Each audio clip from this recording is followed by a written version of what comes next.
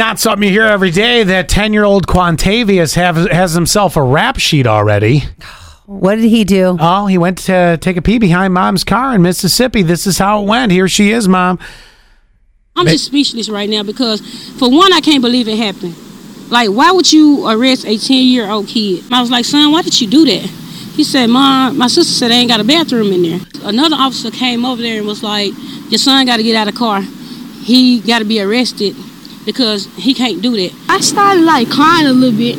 They had, took me down there, and they got me out the truck, and I wouldn't know what was happening. All right, so that's Quantavius talking about the arrest.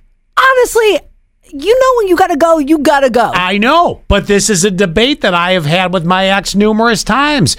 She's a peer anywhere. Doesn't matter where it is. Me too.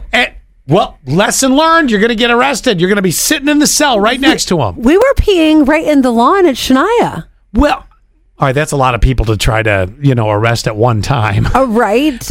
Bring out the old paddy wagon for that one. But, okay, so he says that he hears there's no bathroom. What is he going to do? Like, if...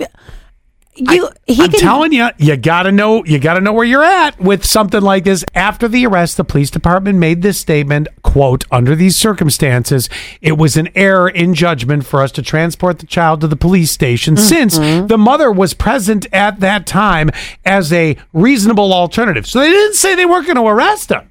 They just said Mom could have driven him. They shouldn't have taken him in the cruiser. Mistakes like this are a reminder in the profession as to the continual need for training and refreshers on the various topics that we encounter each day. But you're saying he shouldn't have been peeing outside.